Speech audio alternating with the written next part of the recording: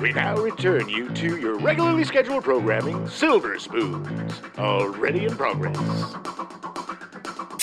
Welcome to the Gen X Files. I'm Jim. I'm Adam. And today's show is all about Fast Times at Ridgemont High. It's the She really going out with him. Sorry, I just said it. Yeah. It's such a good soundtrack. Sorry. Yeah, a great soundtrack. This is the second in our back-to-school September month. Yeah. Last week was Stand By Me, and next week is something, a deep cut, 3 o'clock high. Yeah, I'm so excited. I haven't seen that movie in like probably 30 years. It's great. I'm really excited to watch it. But you know what else is great? Fast Times at Ridgemont High. Yeah, take yourself back to 1982. January 7th, the Commodore 64 8-bit home computer is launched by Commodore International in Las Vegas, to be released in August. Wait, is Las Vegas the best Las Vegas? When you're in Las Vegas, you don't talk about Las Vegas. It's the most Las Vegas of all Las Vegases. It's very lost. It became the all-time best-selling single personal computer model up to that point. Yeah, it was awesome. I had friends. I never had one, but I had friends that had Oh, one. yeah? And Yeah, I had a friend. Did you use that a had one. cassette tape? Mm-hmm. It was a cartridge. I mean, or was it a cassette? It was tape? like a cassette, yeah. Oh, yeah, that's right. Yeah. Oh, man, it's been a long time. I remember playing this G.I. Joe game on the Commodore 64. My friend, anyway. No, it was awesome. Yeah, We had, it was, What was that guy, Plimpton? Yeah. Not Martha Plimpton, but George? George Plimpton. It was the one that, did all the commercials for it. Yes, that's right. And it had great sports games. It did. January 30th, the first computer virus, the Elk Cloner, written by 15-year-old Rich Skrenta, is found. It infects Apple II computers via floppy disk. Yeah, and then after that, Apple never had another They virus.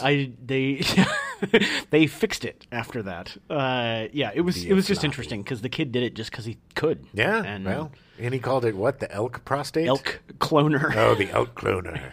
Yeah. Like an elk, E-L-K? Yeah, ELK. I don't know why. Maybe he was from like Montana I or was gonna Minnesota say, or something. The elk cloner. He was 15. Those computers, they came first to Montana. The worst name. I'm just bummed out because that was the first virus. It could have been like, the Penetrator or the Something, Vox Destroyer. Well, it took a little time for it to get cool. Elk. What a moron. August 17th, the first compact discs are produced in Germany. Das ist gut, ja. Yeah, das ist very good. Das ist gut. In just 4 days prior to that, August 13th, on a Friday, Fast Times at Ridgemont High is released. The $2.5 million opening weekend went on to earn $27 million off of a $4.5 million budget. Yeah, that's a nice return. It's a good chunk of change. On a comedy, too. I mean, comedies didn't And an necessarily R-rated make, comedy. Yeah. make a lot of money. Yeah. But, I remember seeing it. That was awesome, man. I snuck into that baby. Oh, yeah. Were you underage? Yes, I was only a child, man. Oh, that's true. I was only Yeah, 12 yeah, you when would it have been came 12. out. I Oh, was a wow. youngin'. I bet this was a very good movie for you then. Shaped my life. We just rewatched it, and I gotta say, I forgot how much nakedness there was in this movie. No, well, that's the 80s, man. The 70s and 80s was... The 70s and the 80s, those were the best times for teen comedies because they were so real. Yeah. Kids was, extremely real, too. But In a very weird way. But, the comedies had a lot of heart and a lot of, consequences to them. Yeah. There's abortion, there's teen pregnancy, which, leads to abortion, or adoption or not, babies, yeah. Pro-choice, make your choice. It has drugs, it has, drunk driving. It has everything It is, yeah. that happens when you're a kid, but it is done in a very realistic way. Like, even the wreck with Spicoli. Oh my God! Yeah, and the little football brother, plays little brother, and and they. I like sex. It's such a great. Sorry. He's like, sorry. See the new Playboy? It was just so out of nowhere. I like sex. But that's such a kid thing to say Sorry, too, yeah, because yeah. he's talking about boobies. But even that, you could do that. You could spray paint the car and get out of shit by being clever. Yeah. I got out of so much stuff when I was a kid by being clever, I mean, I should have been in jail or a ton of stuff, but that's just what it was like back then. If you were a clever kid, you could get away, murder. Mostly. You get away with mostly No, everything. but, I mean, there was nothing gross, but there was like... If you were murdering people, then Yes. you probably had bigger problems. We weren't getting away with murder or any sort of gross stuff, but it was a lot of... We did a lot of vandalism. Yeah. We did a lot of thievery. We did a lot of what kids did. Mailbox, in Stand By Me. Yeah. Mailbox baseball. Yeah, smashing the mailboxes. Yeah. That was a tradition that was carried on through the 80s. I would be so pissed. Oh, man. Oh, God. Yeah, seriously, looking at things from an older lens. But yeah, I mean, there were movies like Last American Virgin. Yeah. That was a comedy, but it had this, and again, it dealt with abortion in a really realistic way. Kids were portrayed as they were. Right. More so in that decade than any other. Yeah, I would agree. 90s got stylized with the she's all that, and the this and the do's. But back then, man, it was like, these are the kids. They got pimples. They got whatever. Phoebe Cates, most gorgeous woman ever to live in the planet. Yes, but she still looked like she could go to high school. Yeah. They all looked like they could go to high school, you know? Yeah, they definitely, I mean, because most of them were under 22, 21, Sure, yeah. 20. Like, most of them were 19. Which the irony of this is that the original book that the movie is based on was written by someone who graduated from high school at the age of 15.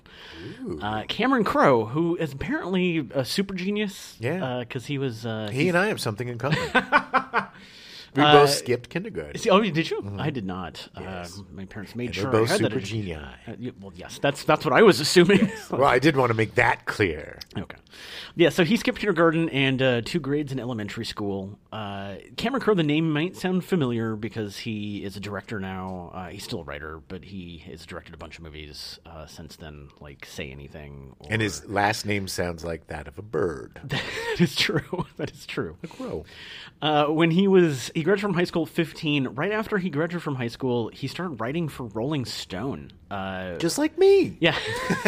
More things that Jim has in common with Cameron Crowe. I wanted to write for Mad Magazine. He eventually made a movie about it called Almost Famous, which I'm sure everyone's heard of. Patrick Fugit plays him as a kid, but he would tour around, and it was... I almost wonder if it was Rolling Stone being like, hey, there's a 16-year-old here, don't be too nasty, and like... Look, man, like I said, kids were not really coddled back then. No. It's like, if you could do something, do it. There was just this kind of get up and go. I don't know if it was a get up and go attitude, but just basically a like, just do it. Yeah. The kid's good at it. Let him do it. Yeah. I mean, Yeah. His mom let him go touring around at 16. His first cover story was a tour write-up, the Allman Brothers Band, at the age of 16. He was Rolling Stone's youngest contributing editor, and I think a lot of it was that he would cover these newer rock bands that the older writers at Rolling Stone just wouldn't. Right. They didn't like the music, so they just wouldn't do it. And he was like, whatever, man, let's go have fun. And, well, he also impressed... there was a rock writer, what was his name? Banks something? Lester Bangs? Yeah. Lester Bangs, yeah. That he was in contact with that helped him get to where, to Rolling Stone and all that. He he pestered him enough to... Right. He didn't just magically start working for the kid had Rolling a lot Stone. of moxie. Yeah. Crow push. It's these kids that just are relentless to the point where the person's just like, fine. All right. We'll do it. Just leave me alone. Go cover these bands we don't want to. Thank you. Exactly, yeah. But it took a lot of persistence and a lot of work. Oh, yeah. When Rolling Stone moved from L.A. to New York in 1977, Crowe stayed behind, but at the age of 20 was already getting bored with writing about bands. Yeah, geez, man. Couldn't even buy a beer. Well, back then, I think 18 was the age. Yeah, I believe it, yeah. But couldn't even, at this age, buy a beer, and he's bored going on tour. He wants to retire with already. Some great bands, yeah, crazy. At the age of 22, he came up with the idea to pose undercover as a high school student and write about his experiences, which I don't know if that would be possible now. No, 100% no. Like I said, back then, things were different, but, as soon as somebody over 18 is... No. It's immediately like, why? Why are you doing even this? that, because they did this story with Drew Barrymore, Never Been Kissed. Right. And it's gross. It was if you pretty watch creepy, it, it's gross. Especially David Arquette. Ugh. Sorry, man. He's great, but... It's gross. It was a gross part. Yeah, it was. So Simon & Schuster, he went to them and said, hey, I want to do this book. And they gave him a contract and said, sure, we'll give you money. So he re-enrolled in school as Dave Cameron at Claremont High School in San Diego. Nice. My old stomping ground. Yeah. And he wrote the book. It was called Fast Times at Ridgemont High, a true story. It came out in 1981. It was a fictional account. It wasn't like he became friends with some of these people and hung out with them, but it was all fictionalized. Yeah, but I mean, the names and stuff were fictionalized. Yeah. But the stories were pretty much... Yeah, I think I think for the most part it was true and honest. Story, yes. He took the experiences he had and made it into a narrative. Right, exactly. Thank you. That was exactly what I was trying to say. Why I'm a super genius, Adam, and skipped kindergarten. So it just showed teenagers doing teenager things, like going to school and at the beach and at the mall where some of them worked, their homecoming, their graduation, and how they had these social cliques and these sexual encounters and, about growing up. It was something that really hadn't been done before. No. There were so many great movies after it. Like I said, Last American Virgin. Then there was Valley Girl, which was another really that was like the darkest side. The Valley side. It's a great movie. I've not seen that in a long time. Great movie. Kind of like Stand By Me. Mm-hmm. It's a movie that's not really about anything. Yeah, you're just hanging out with these guys. There's no real overarching plot or anything. It's it's a year in their lives. 100%. And Fast Times is the closest you're going to get to going to high school in the 80s. I went to 3 different high schools, but this was basically my public high school year. This because it was. Everything about it. Going to the mall. The football team. Everybody laughing at the cheerleaders because they're trying too hard. All that stuff. The teachers. The performances are so good. Yeah. They cast that movie so well. I'd probably jump ahead here. So, yeah, we'll get to it. There were so many things about this movie that is... like absolutely my favorite, which I did not remember at all, was the science teacher having Mr. Burgess, the super hot wife. Oh yeah, which I had high school teachers like that, where you're like, you're so weird looking. How did you get this like Playboy model? Money, small town money, baby. Small town money. I'm a scientist. It's what I do. Anyway, so before the book was even published, it got optioned to be made into a movie. Sure. I looked it up, and the book is out of print. Has been out of print, which surprises me. Yeah, it's weird. You can pick up the paperback on eBay for just under $400. Nice. Or the hardback for $365. Excellent. But it's not in print, which is very odd. That is weird. I'm sure nothing untoward happened in that. How long was he there? A year? I'm assuming a year. I mean, sure. He had to. It had to have been. Yeah. He was blowing doobs. With underage kids. I'm sure he was. I mean, he was an underage kid blowing dudes. I wonder if he would hey, I got a fake ID. It says my name's Cameron Crowe. And he bought all the beer. That looks such a good ID, man. That's a great fake ID. This new Dave guy's pretty awesome. He's pretty awesome. So Universal Pictures hired Cameron Crowe to adapt the film into a screenplay. It totally launched his career, which we just talked about. But a brilliant choice because it would take somebody to go through that experience to write that script. Yeah. Which actually the first script wasn't that script. No, it was not. Because eventually, when they hired Amy Heckerling to direct it, she did not like the first script. Didn't they want David Lynch? They originally reached out to David Lynch, and to David Lynch's credit, said, and I quote, "This is funny. Not really my material." And David Lynch didn't realize how funny he was back then, probably. But yeah, I mean, because he was just coming off of Eraserhead then. He hadn't done... Yeah, Fast Times would have been a great follow-up to Eraserhead. I would have absolutely given my left arm to see David Lynch's Fast Times at Ridgemont High. Oh my God, the polka music. Oh, I love the man so but much. That would have been amazing. Could you imagine? That would have been great. Yeah. Oh. Yeah, he at least knows himself and knows not to get involved. I'm Mr. Hand, and I'm here to teach you about death. That's so Mr. Vargas. That was Mr. Vargas. It's fine. So they hired Amy Heckerling, who was only like 22 or 23 or something. Yeah. This was, again, if you listen to the show a lot, this was a time where a lot of people got breaks. Yeah. There was a lot of talented young writers and directors, filmmakers. They were giving a lot of women opportunities, a lot more, minority filmmakers. Mm-hmm. It wasn't anywhere near what it should be. But seriously, it was a time of it was a meritocracy back then, a little bit. If you were good and somebody could grab you, they would grab you because they were all about getting people, coming up. Yeah, because she had actually grew up in New York, in the city, and had moved to L.A. to go to the American Film Institute. Mm-hmm. And it was her thesis film, Getting It Over With, which was about this 20-year-old girl, or 19-year-old girl who wants to lose her virginity before she turns 20. And Universal loved it. At first they balked on it because she didn't have representation, and she didn't have representation because she was brand new. But eventually they were just like, okay, just come in and we'll find something for you to direct. Yeah. Well, it's also so silly. All these arbitrary rules that they put in, that kind of keep really talented people from breaking through sometimes because there's this bizarre hierarchy and all these hoops you got to jump through. I mean, if I was the head of Universal or whoever was trying to hire directors, and I liked this film and they didn't have representation, I would get them representation. Exactly, help them get to where you want them instead of you got to figure it out yourself. I did. Agents. Nobody held my hand. Jerks. So she liked the script, but thought it had too much studio interference. Oh, sure. And read the book and said the book was incredible. Yeah. And sat down with Cameron Crowe and said, hey, we need to make it more like the book. Sure. I'm sure they totally sanitized it and, made it more. Sort of. There was a couple producers that were pretty disgusting on the movie. Like during the carrot scene, they wanted them to make it even more graphic. And Amy Heckerling was like, yeah, it's fine.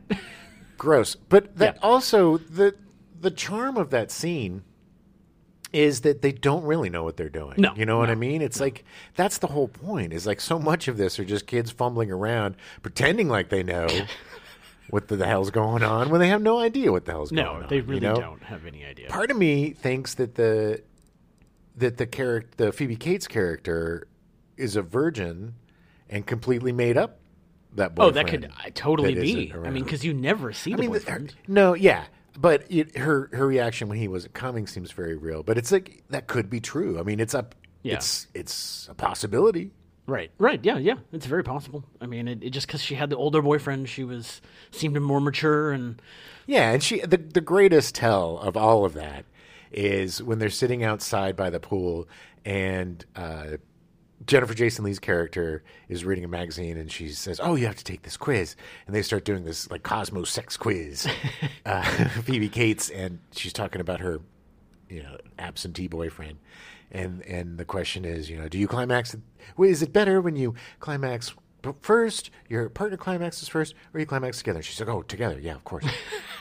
And she's like, "Oh, so do you always climax with Roy or whatever his name is?" Yeah. And she's like, "Oh, yeah, totally.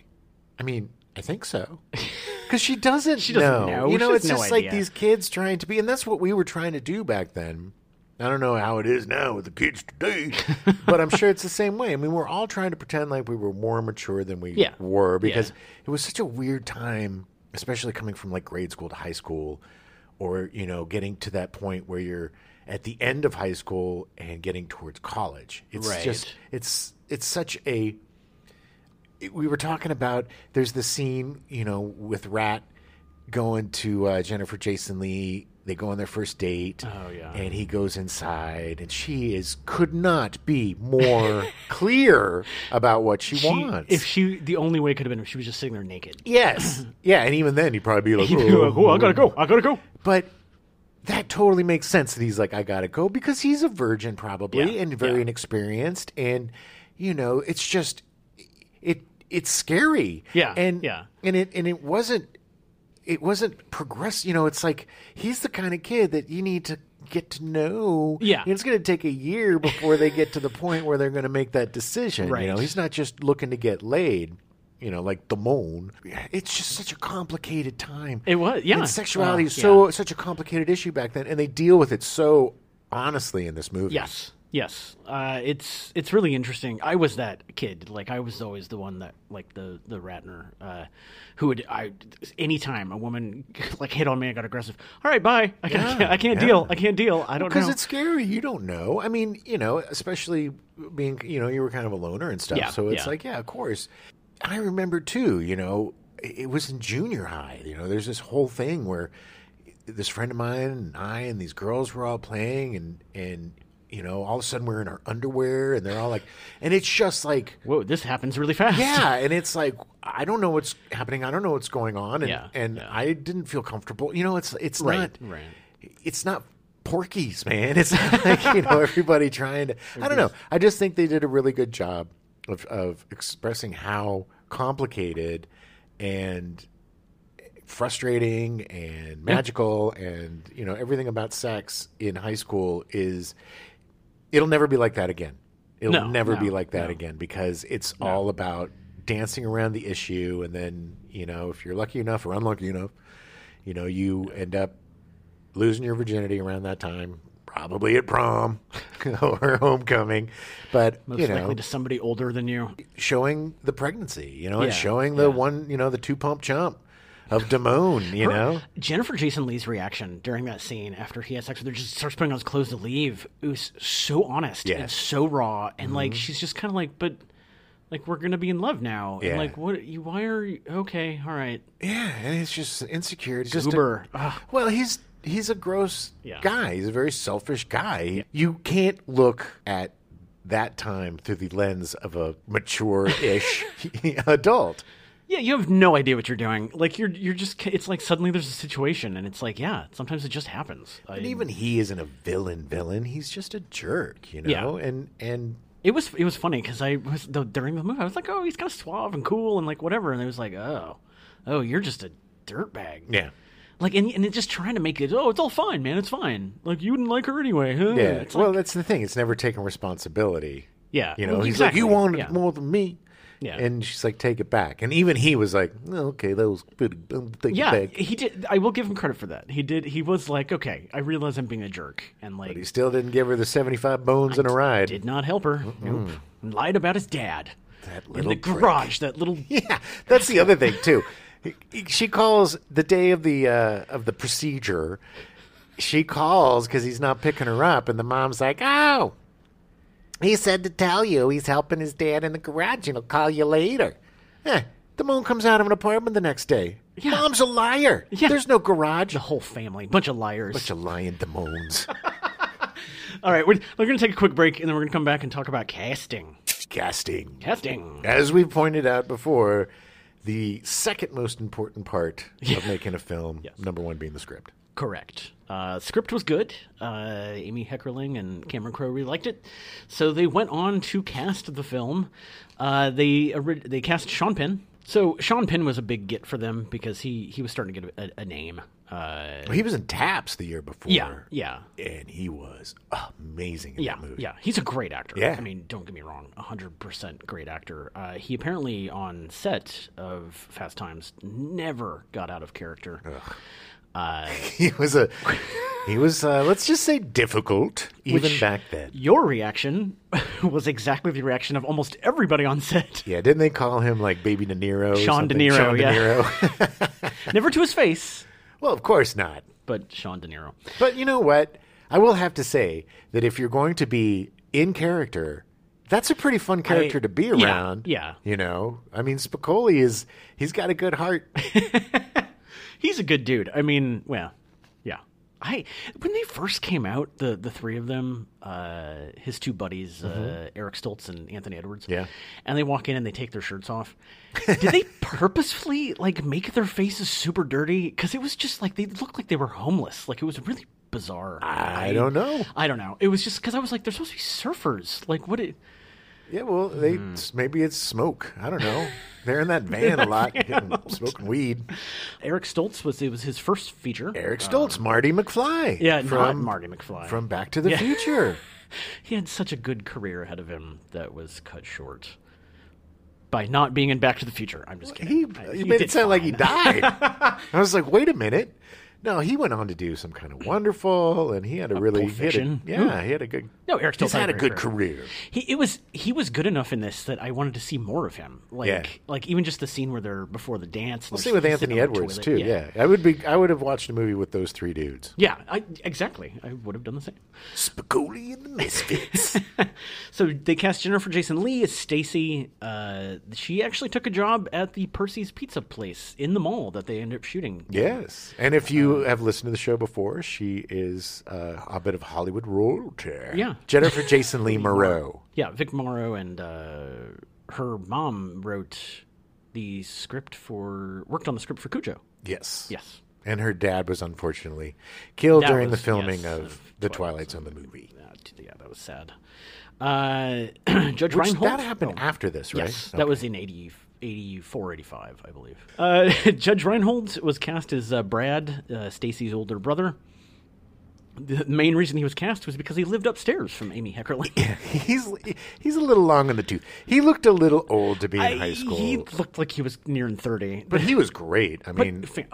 Again, also, the more that I saw the movie, the more I was like, God, I want to watch more Judge Reinhold. Also, it just goes to show what a great actor he is, because he is such a different... Because the next thing he did that was kind of big was Beverly Hills Cop. Right. Where he played... very different. Yeah. The character of Brad is so just typical of what it's like for most people at the end of high school. You know, he's got these plans for his senior year.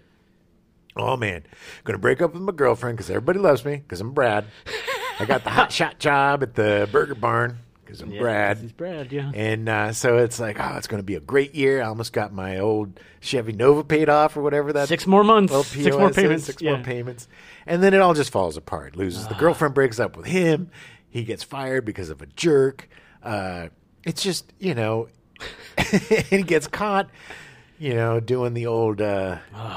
Floobity Floobity by Phoebe Cates. Bishop. Yeah.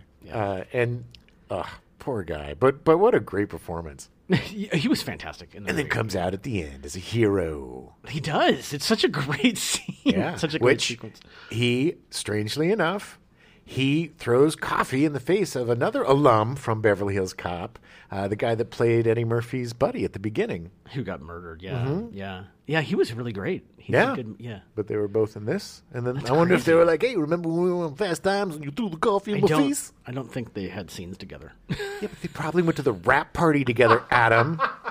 You're right. I'm sorry. I'm sure they were probably best friends. Well, let's not go crazy. Okay. They cast Robert Romanus. I don't know how to say his name. I think it was Romanus. Is Mike Damone, the aforementioned kind of dirtbag. He was on the TV show Fame, played Psycho Horowitz. Yes, he was. He was on that show, Adam. He was also on Facts of Life. He played Snake, Mindy Cohn's boyfriend on Facts of Life. He was Mindy's boyfriend. Got some tickets for you. It's really funny because everyone in the movie is just so incredibly charming. Like they did such a great job casting this. They cast Brian Backer as Mark Ratner, who is, for me, best known for Police Academy 4, Citizens on Patrol. Yeah. Moving Violations. Wasn't he in that? Yeah, he was. It was fun. The guy who Ratner was based on actually went on to create the Blah, Blah, Blah for Dummies books. Wow. Yeah. Just that one? Blah, Blah, Blah for Dummies? Yeah. It's mainly written for Jim. Phoebe Cates is Linda Barrett. He was a lot more successful than the actor that played him. Yes, he was. Yes, he was. Phoebe Cates is Linda Barrett, who went on to marry Kevin Kline. Yes. They're still married. I believe so. Yeah. There was Farrah Fawcett in the 70s and her poster in the bathing suit. Right. The one piece. Yeah. And then it was Phoebe Cates in the 80s. And every young man was in love with her because, she had a quality. She had something about her and she was beautiful. And it's crazy that she didn't have a bigger career. Yeah. Than she did. She went on to do high school movies. Like there was a Private School or something she did. Yeah. Another kind of sex comedy. And then she did something with Kevin Kline. Yeah. And then they got married. Yeah. And I think she just kind of was the mom, like did her thing. Maybe. Like she was went to theater. Who knows? She could do whatever she wants. That is true. Let's just be honest. It was that pool scene of her taking her top off. Yeah. And Princess Leia in the bikini in Return of the Jedi that shaped all these morons and idiots my age into who they are today. That's what did it. Yeah, I agree. Ray Walston was Mr. Hand, the U.S. history teacher. Ray Walston, from My Favorite Martian. Yeah, he's so great. I love Ray Walston. Oh, God, that scene. Okay, you know that one of my very favorite things in the world, one of my very favorite tropes, if not my favorite trope, enemies becoming buds. Yeah. And I adore the scene at the end when Mr. Hand comes in and is like, "Hey, you wasted about 8 hours of my time. I'm here to take it." And the look, whatever Sean De Niro, it was his reactions. You feel so bad for Spicoli. He just looks like such a sad little boy all the time when he's just, especially, you're ripping up a card. You know, when he, like, at the beginning, when Mr. Hand rips up his attendance card, he's just so shocked. You dick. He's not trying to be mean. It's just his reaction. He couldn't help it. It's just so shocked. But, you know, he has a point where he's like, I was thinking about this, Mr. Hand. If I'm here and you're here, isn't this our time? But seriously, enemies becoming best friends when he comes in and they do the thing and he's like, okay, so Jeffrey, and he does the thing and Mr. Hand got his point across. Yeah. He taught him through. There was no way he was ever going to get through that thick caked skull of his, but he did, and he saw it, and there was a mutual kind of admiration, or at least like at the end. You can tell Mr. Hand is that teacher that's been teaching way too long and is just so sick of all the BS and all of the kids, and he gets it right at the nobody's eating in my class and blah, blue, and he locks the thing, and he's a hard ass because he's just tired of it. But deep down, he's a soft cookie that loves what he does and loves the kids. Yeah, he is. And that's what is so great about this movie is everybody has dimension. Yeah. All the characters have dimension. They're not stereotypes. I think he also realized at that moment that if he passed him, he wouldn't have to deal with him anymore. Exactly. He's not going to want him. Whoa, you're going to fail me? Because you could see that moment where he's like, well, I guess we'll find out next year. And he's like, oh, no, I'm going to backpedal. Nope, you win. You'll squeak by, Mr. Spicoli. They were actually originally going to cast, they wanted Fred Gwynne to play Herman Munster to play the part. Yeah. But Fred Gwynne felt that the script was too obscene and refused. He would have been great. Yeah. What's a Ute? He's so great. I love Fred Gwynne. I adored Fred. We should just do a Fred Gwynne show because he was just so amazing. Yeah. Vincent Schiavelli as Mr. Vargas, the fantastic character actor. Such a great character actor. And he was married to... I forget the name of the actress, but if you ever watch Moonlighting, she played the receptionist. Oh, really? Mrs. Beasley, maybe, or Mrs. Oh, yes, I know her. I don't remember her name, but I know who you're talking. And they brought in Vincent Schiavelli as her love interest. Oh, really? And so the husband and wife got to play off each other in Moonlighting, and it was a great little that's awesome. He's a great actor. Oh, he's amazing. He's so bizarre looking. I think he just passed recently. Yeah, it wasn't too long ago. Yeah, but that guy, so unique looking. He would pop up as like a monk or something a lot. You know, he would always pop up as some bizarre looking. It would be like suddenly like there he is. Wasn't he in Ghost? Yes. Wasn't he the guy that taught him how to push the penny or something? Yeah, he taught him how to use his ghost powers or whatever. What a great guy. If you've never seen Heat, Vision, and Jack, he is one of the villains in Heat, Vision, and Jack. It was a pilot by Ben Stiller and Jack Black. Yeah. And Owen Wilson as a talking motorcycle. Nice. It's a great... You can check it out. I'm sure it's on YouTube. Yeah. Shame it wasn't picked up. It was. Also, Forrest Whitaker, one of his first movies, the Amy Heckerling said that after the casting, they saw him leaving, and he was actually skipping to his car because he had such a good audition. And they were like, yeah, this is good. Yeah, and it's great, too, because he's not like some big old buff. Yeah, he's a big dude. He's a big dude, yeah. But he's a little chubby. It's not... That's what I loved about back then. It's just... People were people. They didn't have these super cut, ripped up creatine bodies. It was just kids being kids. Yeah, he was just a big kid. Exactly, and that's what... I played football. I don't think very many... Well, there were some guys... This was about the Rambo times. There were a bunch of guys getting all crazy. Gym. Yeah. Nicolas Cage in his first ever movie. Nicholas Coppola. Nicholas Coppola using... So you're still trading off his... Uncle's name. Yeah. In fact, on set, apparently he would brag to the other actors about how he was going to be so famous. He was generally disliked on set. He was not a... And he didn't have any... This is the other thing, too, is that he didn't have any lines. Nope. I think he was in 2 scenes. briefly. And God, blink and you miss him. Higher billing than some of the actors that actually had speaking lines. Yeah, Anthony Edwards. He got a higher billing. He was before. It was kind of like they did the cast, and then they did the blip blip, and then they did the cast. Yeah. And then the first part were all like the big cast, and somehow Nick Coppola got on there, even though he was literally an extra. 2 blink and you miss scenes. One, he's standing behind Brad, working at the All American Burger. Yeah, he's the guy, the fry cook. Yeah, barely see him. Yeah, in the back. Yeah, and then at the football game, there's another shot of him, and that's it. That's it. He's a great actor, though. So other minor appearances in the movie, and there are a lot. Martin Brest, who eventually directed Beverly Hills Cop, plays a part. Yeah.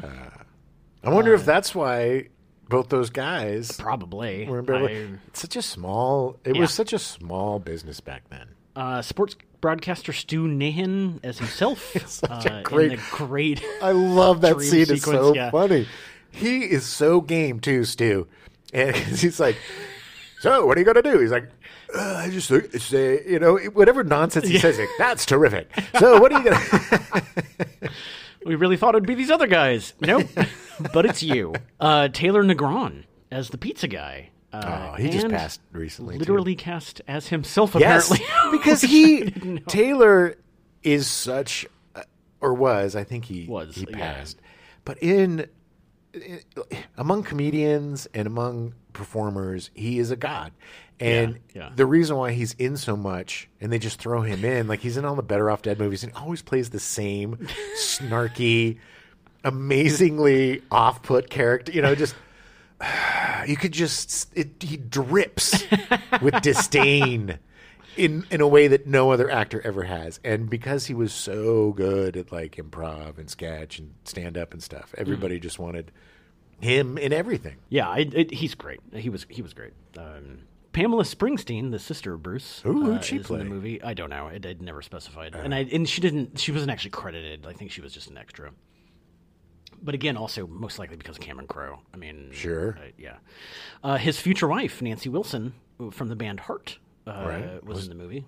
She was the one that sees Brad in his hat when he's delivering the stuff. She's the one that's all like pulls up and is like hee hee, and then takes off, peels out, and he's like quits his job, and then litters so much. Yeah. And then Cameron Crowe is like, cut, print, marry me, and she's had some kids. Yes. They got divorced in 2010. Oh, yeah. Well, that's pretty long. I mean, they were married for like 30 years. That's a good run for Hollywood. Yeah. Producer Stuart Kornfeld, who had produced The Elephant Man and History of the World Part 1. 2 very different movies. Yeah, he was actually the character Les Grossman from Tropic Thunder is partially based off of Stuart Kornfeld. Oh, wow. He was the manager that forces Brad to wear the suit out when he's delivering. Oh, really? Yeah. Yeah. So that was, but like apparently, yes, that was a big Brad, thing. What are you doing? Exactly. So, of course, one of the biggest things after casting with the movie was the soundtrack. The soundtrack was huge. This was a time, too, when soundtracks became extremely important. Not just because of the music, but because of the money. Yeah. Oh, yeah. Because they finally realized, we can make a lot of money if we throw in some pop hits. But it's funny. The studio usually tries to push the older stuff because they want to sell that part of the catalog. And then the director's like, well, this is the 80s, man. Nobody wants to listen to the Eagles. That was the producers originally wanted 70s bands and like the Eagles. And it's a surprise, surprise. One of the film's producers was the personal manager of the Eagles. So he was pushing for it. I don't know. What about the Eagles? Rick, don't you manage the Eagles? Do I? Yeah, I guess I do, but I don't know. I mean, they're still a good band. What about the Eagles? But Amy Heckerling was smart and said, no, we're going to use modern music. It's kind of a mix, actually. Well, that's the funny thing is that a lot of the guys from the Eagles actually appear on the soundtrack, just not as the Eagles. Yeah, you got Jackson Brown, and you got, well, he's not an Eagle, but you got Joe Walsh, who did some of the score as well. He's the only Eagle I really like. Oh, yeah? I can stand a little bit of Don Henley. They have certain songs that are okay, but for the most part, The Eagles are garbage. True story. Not as bad as the Beach Boys, though.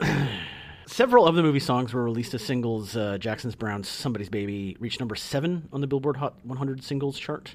They had a lot of people write music for the movie. Like Cameron Crowe, using his Rolling Stone, panache, asked all these people to write music for the movie. So they released a lot of it. The title track by Sammy Hagar, the cover of The Times So Much in Love by Timothy B. Schmidt, Raised on the Radio by the Ravens, and Waffle Stomp by Joe Walsh. Well, he also had Moving in Stereo by the Cars. Yeah. One of my favorite bands. Rick Ocasek. Oh, yeah. I mean, there was a lot... There was more music in the soundtrack than there was released on the soundtrack. The huge get was Zeppelin, because they never really allowed anything. No, they were... And it was all because of Cameron Crowe. Yeah. Flat out. And if you look at the credits, Zeppelin gets its own, Cashmere special thank you for letting... and there's no way that was going on the soundtrack. No, God, no. Cameron Crowe does say that every time anybody brings up Fast Times, they have to point out to him that Kashmir is not on Led Zeppelin 4. Sure. and never make a mistake, man. He's like, yeah, we shot them at different times, and we couldn't get the song we wanted, and they gave us Kashmir.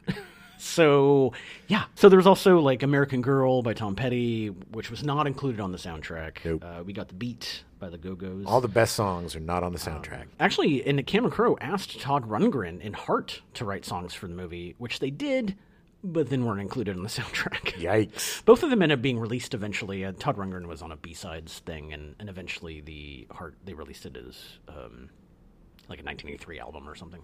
Who wants to make that? And he's still married. And he's still married. The Heart lady. Yeah. Even after he said, your song sucks. We're not putting on the soundtrack or in the movie. Eat it. He did a victimone. He demoned her. He did. He demoned her. He used the 4 demone point plan and somehow got... And that's how he married... Nancy Wilson. Nancy Hart. Nancy Wilson. From the Hearts. Nancy Wilson. From Wild at Hearts. Okay. So the movie was released to a modest box office success. It was the 29th highest-grossing movie of 1982. Much like most things we cover, has definitely gotten better with age. Oh, yeah. It has become a huge cult hit. It's like getting into a time machine and watching a documentary about the early 80s. Hey, man, it's like watching a documentary about going to high school. It's about that's youth, man. Going to the mall, swimming with your friends. That's California. Everything they do. I didn't have a pool house or anything like that. But, that's all, we'd go to the mall, we'd hang out, we'd go swimming, we'd sneak some booze, fool around. We had such a great time because we were free-range kids when we were young. Mm-hmm. And we had so much freedom when we were older. Out till 10, just be back by 10, be back by 11. Like I said, we'd do mailbox baseball, or we'd TP people's houses, or we'd just do stupid stuff because our hormones were out of whack. We just got to be very free and make a lot of mistakes and pay for those mistakes. I never got caught doing anything because my curfew was literally to be home before my parents wake up. Wow. They trusted me enough that they said, as long as you're awake or you're home when we wake up, you're good. Well, that's good. They didn't wake up until noon. His parents were very lazy. Yes, they usually slept until about 6 p.m. the next day. I am 100% joking. Your parents are very hardworking, wonderful people. They were great. They were, But it was nice because it was like giving that level of trust that I was like, okay, I'm not gonna break this because you're trusting me to do this. Yeah. And there would be times we'd push it, they'd want to know where we're going and stuff. But. Yeah. It wasn't about they didn't care about us. I think it was more that they trusted us and they realized that we did have to make mistakes. We did have to do stuff. And there was a certain understanding. Your kids are gonna drink, your kids are gonna do whatever. It was just like, just don't drive or don't do whatever. We didn't listen. Don't be stupid. No, we were all stupid. We all drove drunk. I was the vice president of SAD in my school, and I had a bottle of vodka that I had under the driver's seat of my Fiero. So, we were all a bunch of idiots that should have never come out alive or out in jail or whatever, but all somehow survived. You did. In 2005, the movie was registered to the National Film Registry by the National Film Preservation Board, meaning that it is now going to be in the Library of Congress. Nice. And, for everyone to watch forever. The film inspired a short-lived 1986 television series titled Fast Times. Oh, I remember that. I totally remember that. They had, wasn't wasn't Miss Ray Walston in that? Ray Walston and Vincent Schiavelli both reprised their roles as Hand and Vargas. Yeah, they cast new other people, obviously, in the parts, and not all of them. Courtney Thorne-Smith? Courtney Thorne-Smith played Stacy, the Jennifer Jason Leigh part from Melrose Place, and according to Jim, everybody remembers according to Jim. Oh, the show. I thought you were talking about me. Sorry, you're looking at me. I'm like, according to me, what? Sorry, just according to Jim is my pinnacle of the worst sitcom. Oh, it's Jim Belushi. Yeah. It's just bad. Okay. Claudia Wells played Linda Barrett. The Linda character, she played Jennifer Parker in Back to the Future. She was the original girlfriend in the Back to the Future. Wally Ward is Mark Ratner, who was on the Larry Sanders Show. He was the head writer on the Larry Sanders Show. Yeah, he's great. He was a great actor. He was fantastic. And on CSI. Patrick Dempsey, in one of his first parts, is as Mike Damone. So weird, because Dempsey, he played a lot of nerds, man. He was he was like the nerd guy in the 80s. He had that string of movies, Can't Buy Me Love. Can't Buy Me Love, and what was that Pizza Boy one? That was the I don't remember Mr. Romance or something. Something where he was essentially a gigolo. Yeah, like he was, a nerd. But the Can't Buy Me Love. Can't Buy Me Love. That was a great movie. One of my favorite comedies. And it was like one of the first kind of Pygmalion type. Yeah. High school movies where they take the nerd and turn him into the popular guy. Yeah, it was a great movie. Dean Cameron played Spicoli, who was Chainsaw in Mark Harmon's Summer School. I shouldn't say Mark Harmon's Summer School because he didn't direct it, but he was in it. Yes. He was a Mark Harmon vehicle. That's a great movie too, by the way. The Summer School. Summer School, fantastic. I think it's a completely underrated movie. 100%. Great cast. Back when Kirstie Alley was funny and not an insane Trumpian or whatever the hell she is these days.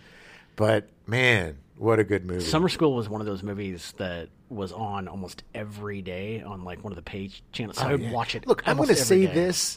I'm going to say this 100% unabashedly. This is the truth, baby. The truth. The 80s, there has never been a better time for teen comedies than the 80s. Yeah. Look at what we got. Yeah. Not only Fast Times, not only Summer School, but we got Breakfast Club. I mean, really, Fast Times was the first one. And you see it, because you go to something like in the 90s with like Not Another Teen Movie, which was like making fun of these teen movies. And it's, play for play, like Fast Times. Well, honestly, I think Not Another Teen Movie was more making fun of like She's All That and the newer brand of like but that was 90s movies. Right, but it was because those newer 90s movies were trying to be these 80s movies and failing miserably. Well, the problem with the 90s movies is they stylized them. They cast super, super attractive people. They kept making these teen movies for adults where the teens would talk like adults or the teens would just be completely stereotypes. I like She's All That. I think that's a fun movie. I love that movie. But the kids, it doesn't have the same kind of heart. No, agreed. A little bit. Freddie Prinze Jr., they give him some depth and they definitely give her some depth. But it's like, it's that manufactured stuff. Like, okay, her mom's dead and she paints and he has a lot of pressure on him and he doesn't want to have to be this guy. But it's not, hey, he knocked her up and she has to figure out if she wants to get an abortion or not, and it doesn't, it just didn't have the realism. They all drive really great cars, and it's a very Hollywoodization of youth that kind of ruined it for kids because it gave them something that they couldn't live up to or they couldn't so much, I guess, identify with. Yeah. Because you don't see a lot of these movies anymore. No. You're starting to see a few come back because they're getting back to what it is to be. There's like Euphoria, like shows where they're not comedies per se, but they do get into the complexities of being a kid. Yeah. And now, I mean, Fast Times is quaint, baby. Yeah. Our childhood was quaint. We didn't have social media, we didn't have cell phones, we didn't have all these pressures. Right. These modern crazy things. Sure, and it's just universe loved these kids for being able to navigate all this stuff because can't imagine being a kid right now. No, it is there's just so much pressure, so much more pressure with TikTok and Instagram. Yeah. Watching Fast Times again was very nostalgic. It was really cool to see what it was like going to the record store, picking up some CDs, picking up some records. Hanging out at the mall. I ate those square pizzas. Oh, yeah. You know, that place, we went and got a couple of Percy's, slices and a Coke, and you sat at the food court, and then you went to the movies, and then you bought a couple of albums, and you went back to your buddy's house and spent the night and listened to the albums, talked about the girls you talked to, and what you would do if you bleepity blue, not knowing anything about anything. You pretend you know. And it was quaint, man. You know, it was still complicated and complex, and it hurt, and it had all those emotions and all of that pain and anguish that it is to be a kid. But I honestly think that these kids today, they seriously, man, I don't think I could do it. Yeah, I wouldn't be able. It would be too much stress and too much pressure. Look, if you want to see what it was like for your folks when they were in high school, check out Fast Times at Ridgemont High. Really great movie. And it's not, if you've never seen it, it's a great movie. You'll identify with it because it's a timeless themes of just being a kid. Everybody's felt like a nerd. Everybody's felt uncomfortable. Everybody's felt pressure. And all of this comes across. And if you haven't seen it in a while, watch it again. And especially if you haven't seen it as an adult, it's really interesting to watch it with wise eyes. And I highly recommend it. And watching it again, it's another example of a perfect movie. Like, I wouldn't change anything on that. No. Because it's just 100%. It's so magical that you just kind of step into this high school for an hour and a half, and then you step out. It's so amazing. You know, there's no life-changing situations. No, you know, there's no deaths.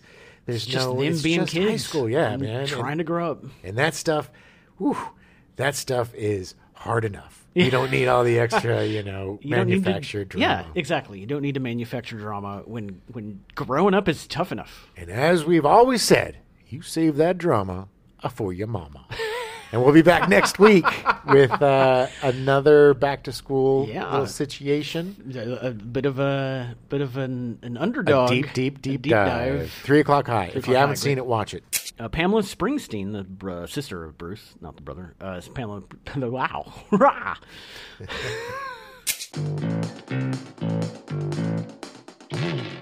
We now return you to your regularly scheduled programming, Silver Spoons, already in progress.